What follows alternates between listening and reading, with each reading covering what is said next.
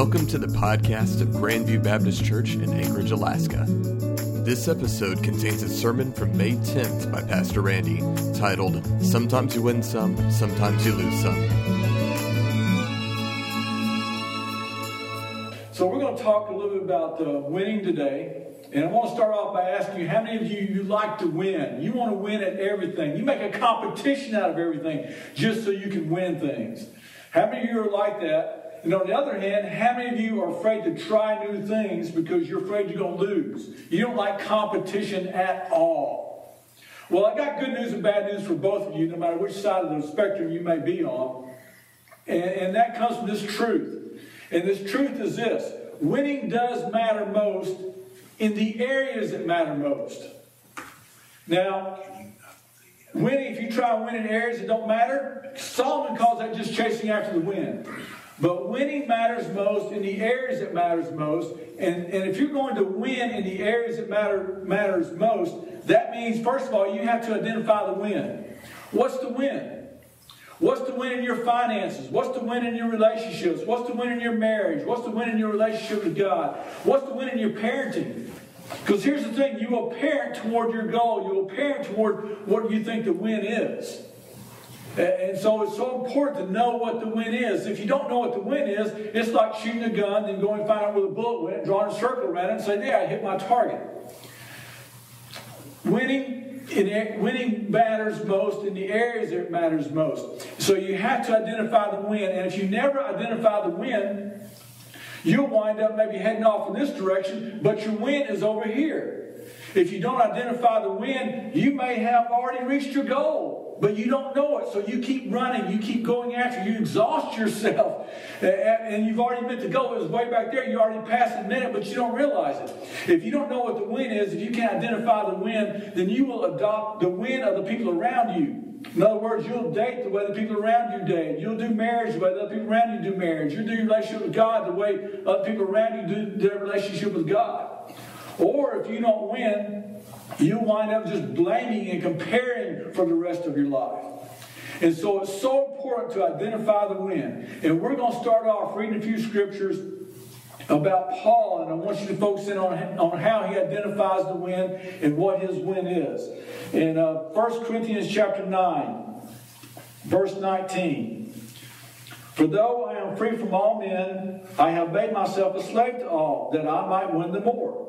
And to the Jews I become as a Jew, that I might win the Jews. To those who are under the law, I become under the law, though not myself being under the law, that I might win those who are under the law. To those who are without the law, as without the law, though not being without the law of God, but under the law of Christ, that I might win those who are without the law. To the weak I become weak, that I might win the weak. I have become all things to all men, that I might by all means save some. So Paul identifies his win. Very clearly he identifies it. He says his win is to win people. That's his win. And he will do whatever it takes to reach that goal. Whatever it takes for him in his life, in his ministry, whatever it takes for him to conform or to not conform, or whatever it takes to win people to Christ, he's willing to do. That's his win. But that's not what we're focusing on this morning. We're not focusing on Paul's win. What we're going to focus on this morning is what does it take to win. Because in the next verse, Paul begins this whole section telling us what does it take to be able to win. And so let's read on. In verse 24, he says, do you not know that those who run in a race all run, but only one receives the prize? Sure, we all know that. In athletic competition, you know who your competition is if you're running, like if you're track and field or something like that, because your competition is right there beside you. You know exactly who your competition is, and you know exactly how you're doing. You know if you're a little bit behind or a little bit ahead. You know exactly what's going on. If you're playing football, your competition is on the side of the line of scrimmage, and either you're pushing them back or they're pushing you back. Either you're making a few yards in a first down, maybe a touchdown, or they're keeping you from scoring. You know exactly who your competition is. But in the areas that really matter, in relationships, in marriage, in your relationship with God, there's no crowd. There's no scoreboard. There's no clock. And as a result, there is no sense of urgency. And that's key. Because that's what Paul turns this whole argument on. Because when you're in a race, you know how you're doing. And so you can run faster, you can speed up. But you don't know how that is in other areas of life. So there's no sense of urgency. So this is what he says in the next part of this in verse 24. He says, run in such a way that you may win the prize. In other words, live your life with a sense of urgency that you would if you were in a competition. That's what he's saying when he says that I might win some. He says I'm going to be all these things so that I might win some. You get a feel of a sense of urgency. I've got to do this. I've got to do this. This is my goal. This is my win. So I'm using all my effort to go in that direction. And then he says this in the next verse. And everyone who competes in the games exercises self-control in all things. Sure they do, because they want to win. Because they know if they want to win, there has to be sacrifice. There has to be some focus. See, if you want to win in anything significant, it's going to cost you something else. It will cost you something. If you want to win at anything that's worth winning, there will be a cost tied to it. We know this when it comes to Olympic athletes. If you want to be in the Olympics and compete, it's going to cost you something. It may cost you being able to eat Oreos. It may cost you lazy Saturdays. It may cost you sleep. It's going to cost you something. And those athletes who win the gold medals, those who are the best in the world, we could probably make the argument that those are the ones who have lost the most. Those are the ones who have been willing to give up the most and have lost the most because of it. Think of it this way. How many sports professionals have rings? They have championships. And it costs them maybe their wives or their kids. See, you have to be willing to lose something in order to gain something else. You have to be able sometimes to lose sweets in order to gain health. You have to be willing sometimes to lose an argument in order to gain a relationship. Some people, when they get married and they have kids, one of the spouses may choose to quit their job and stay home with the kids. They choose to lose an extra income, in order to gain time with the kids. See, it's so important that you understand that this is what's going on. If you want to win in areas that matter most, you have to be willing to lose in other areas. Now, we don't like that. That doesn't sound real appealing, what I have to lose, but that's the principle that we see in Scripture. We're going to be looking at some verses that will show us this. So let's begin in Matthew 16, verse 21 and 22. From that time, Jesus began to show his disciples that he must go to Jerusalem and suffer many things from the elders and the chief priests and scribes and be killed and raised up on the third day. And Peter took him aside and began to rebuke him, saying, God forbid it, Lord. This shall never happen to you. So what Jesus says is, I'm headed to Jerusalem, and it's going to wind up in a big lose. Peter, he's not ready to accept that. So this doesn't sit well with him. So he feels the need to confront Jesus over this. And says, no, Jesus, we didn't sign up to lose. We signed up to win. In fact, that's why most people were following Jesus. They followed Jesus because when they looked at Jesus, they saw a winner. He can beat disease. He can beat hunger. He can beat demons. He can beat death. He can certainly beat those Romans. So that's why many people followed Jesus, what Peter's expressing here, because they wanted to win. And Jesus said, no, there has to come a big lose. And so here's what we read next in verse 23. But he turned and said to Peter, get behind me, Satan. You are a stumbling block to me, for you are not setting your mind on God's interest, but man's. See, they didn't realize it, but for them to be able to win, Jesus had to lose. It had to be a total loss, and it would wind up in an immeasurable gain for the world. So Jesus is trying to get across to them that there has to be some losing before there can be winning. He's trying to get this principle across to them that we just don't want to accept. It's hard for us to accept, but we need to accept this too. That if you want to win in certain areas of life, in the areas that matter most, there has to be some losing involved. So what Jesus does next, he gathers the disciples all around him, and he starts with this little sermon, this little Bible study with them. Here's what he says, the next verse, verse 24.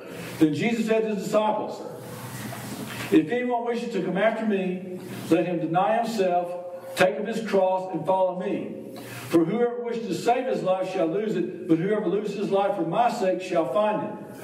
For what will a man be profited if he gains the whole world and forfeits his soul? Or what will a man give in exchange for his soul? See, what we need to understand is that, and this is going to sound weird, but following Jesus is for losers. Nothing's emphasized more in the New Testament than this. And we don't like that. That doesn't set well with us. In our culture, we don't want to be about losing. We don't want to lose military conflicts. We don't want to lose at economics. We don't want to lose at Olympics or any other icks. We don't want to lose at anything. In fact, when we hear the phrase, well, winning isn't everything, we think that's just something losers came up with. I mean, we have owners of sports teams and managers, sports managers, they'll spend millions of dollars hiring an athlete of questionable character because they think he'll give them the best chance of winning, and winning is more important than that character of that athlete. We'll see political parties, they will put up a candidate that may not even have their values and may even have questionable character too, but they think that's their best chance of winning. We even come up with the phrase win-win because we don't like to lose. Even little kids, and the games they play now, the sports that they play, when it comes to little kids, they don't keep score anymore because they don't want any losers. Everybody gets a trophy. I mean, that's the way it is. And Jesus was always up front, though, that in order to win, you have to lose. It's going to cost you. He puts it in terms like this. Carry your cross. Be willing to give up your life. And he would, whenever people would come around him, he would let them know this. I mean, he wasn't shy about it. He would just turn to them and let them know, you're going to have to be willing to lose. And because of that, a lot of people just quit following. There was one time when Jesus was approached by a winner. This guy was the winner's winner. He was young, he was rich, he was moral. He's the type of guy you hope your daughter comes back home from college with and says, here's the man I'm dating. He was just that type of guy. He had affluence, he had influence, he had it all, but he didn't have the assurance of his standing before God.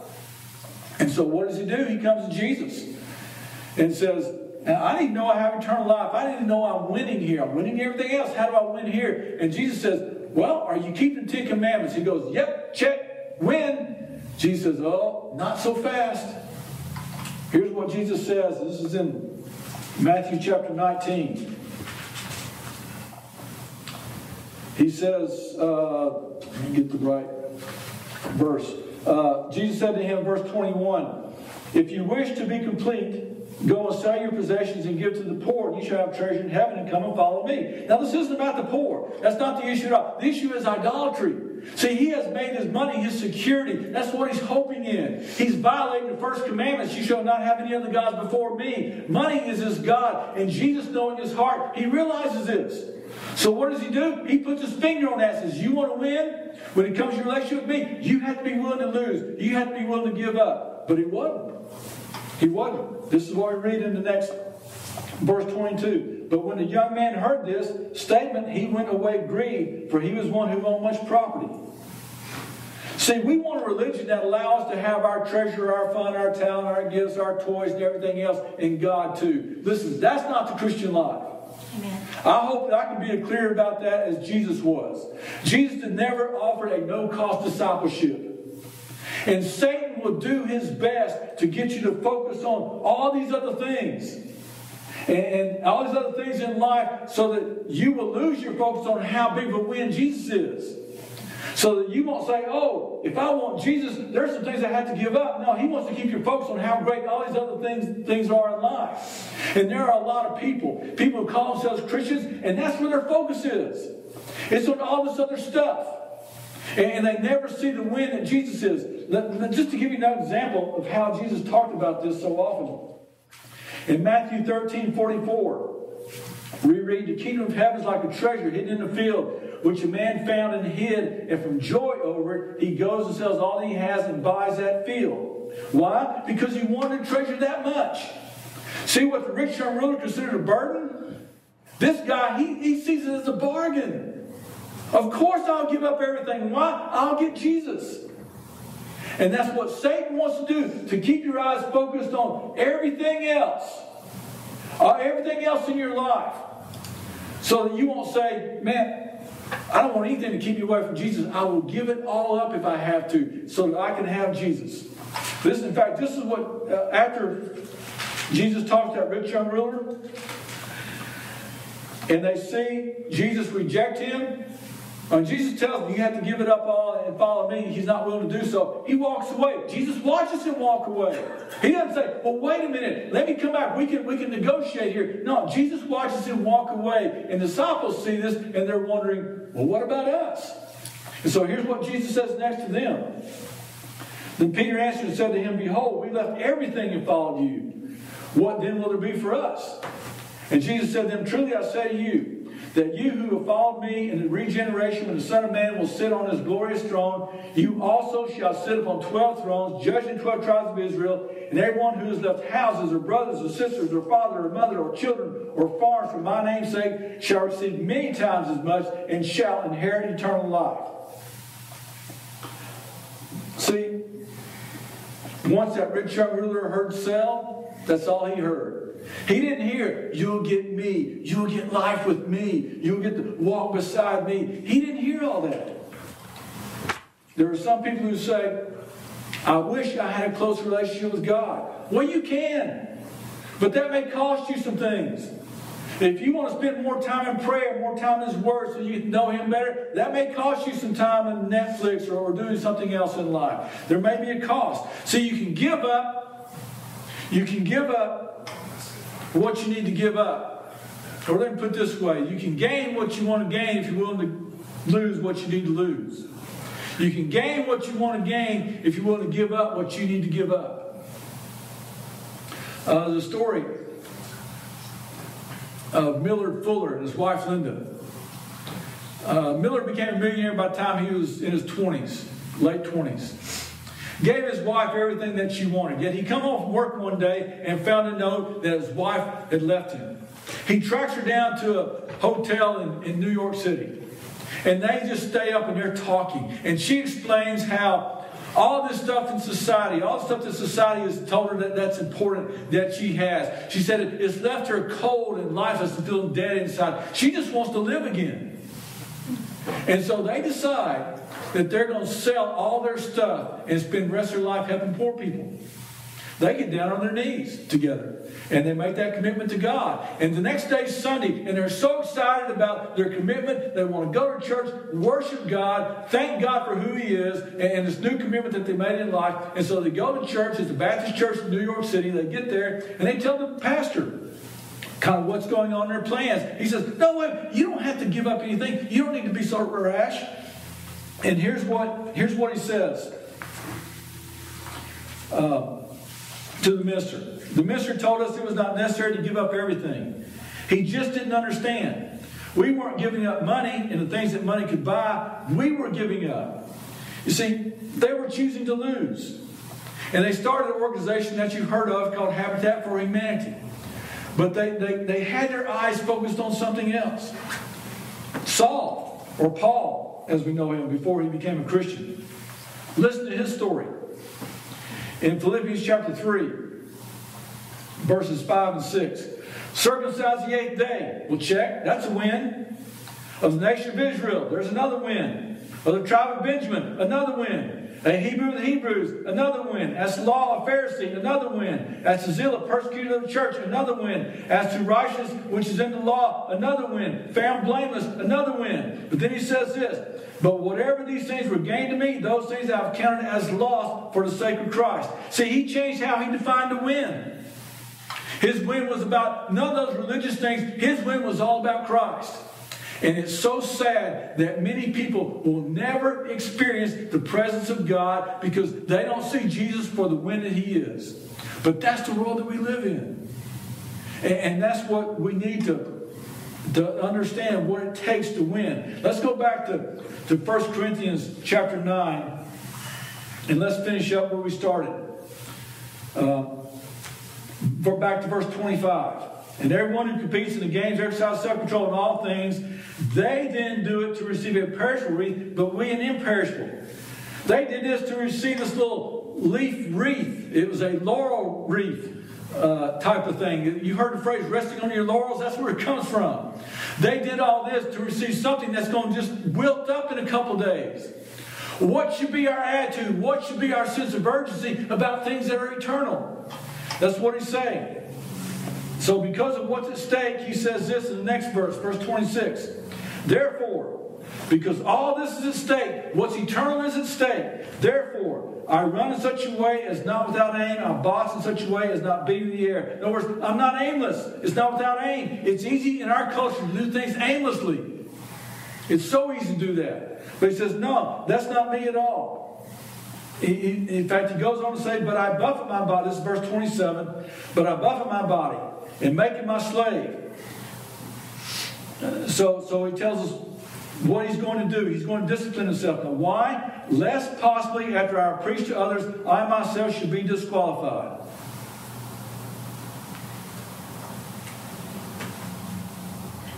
Paul doesn't want to lose the win, what comes with the win. And so he is in a place where he's willing to do anything it takes with a sense of urgency because he realizes what a great win it is. Now, here's the thing. If you believe that there's more to this life than just this life, you don't need to be living life aimlessly. You need to identify what's the most important areas and what's the win in those areas. That's the type of Christian that changed the entire world in the first couple of centuries. Christians who knew what the win was and they approached it with a sense of urgency. That's what changed the world in the early centuries. So, if you're single and you want to win at dating, that means you can't date the way everybody else dates. You have to walk in purity. If you're married, you want to win in marriage, that means you can't do your marriage the way everybody else around here does marriage. You have to learn how to love your spouse. If you want a close relationship with God, you can't do your relationship with God the way everybody else does in our society. You have to be fully surrendered to Him. Are you willing to do what it takes to win in the areas that matter most? There's a TV show on several years back called Everybody Loves Raymond. Ray Romano was the star of it. And he decided that he was done with the show. He's ready to end the show. It wasn't because the ratings were bad or the salary was bad. NBC would have paid him good money to continue doing his show. But he explained that the taping of his last show, he turned to the studio audience and he explained why he was leaving the show. He said that 15 years earlier, he had come to Hollywood. And as he was leaving, he hugged his brother goodbye, and his brother put a note inside a suitcase. And when he got to L.A., he opened up a suitcase, and he took out the note, and here's what it said. What does it profit a man to gain the whole world and lose his own soul? And he said this, I felt blessed to gain the whole world, but now I need to work on my soul.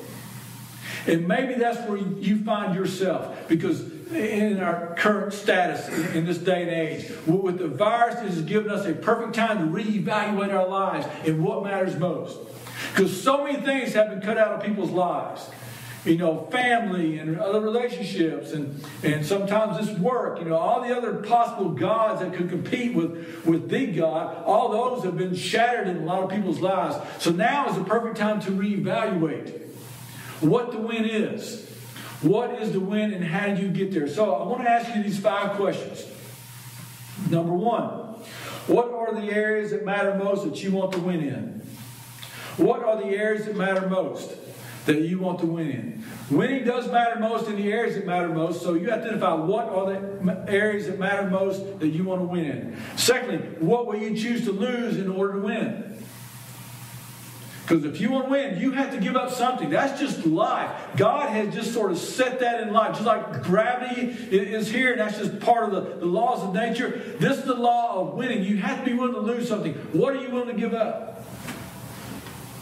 And third, what are you missing because you won't go all in for Jesus? What are you missing because you will not go all in for Jesus?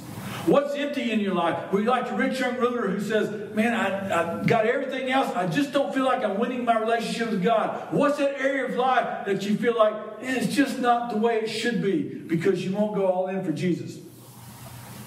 Next one, are you so obsessed with Jesus that the word sell doesn't scare you? Do you hear the word sell and you're saying, like the parable that Jesus told, To get Jesus, I'll give anything.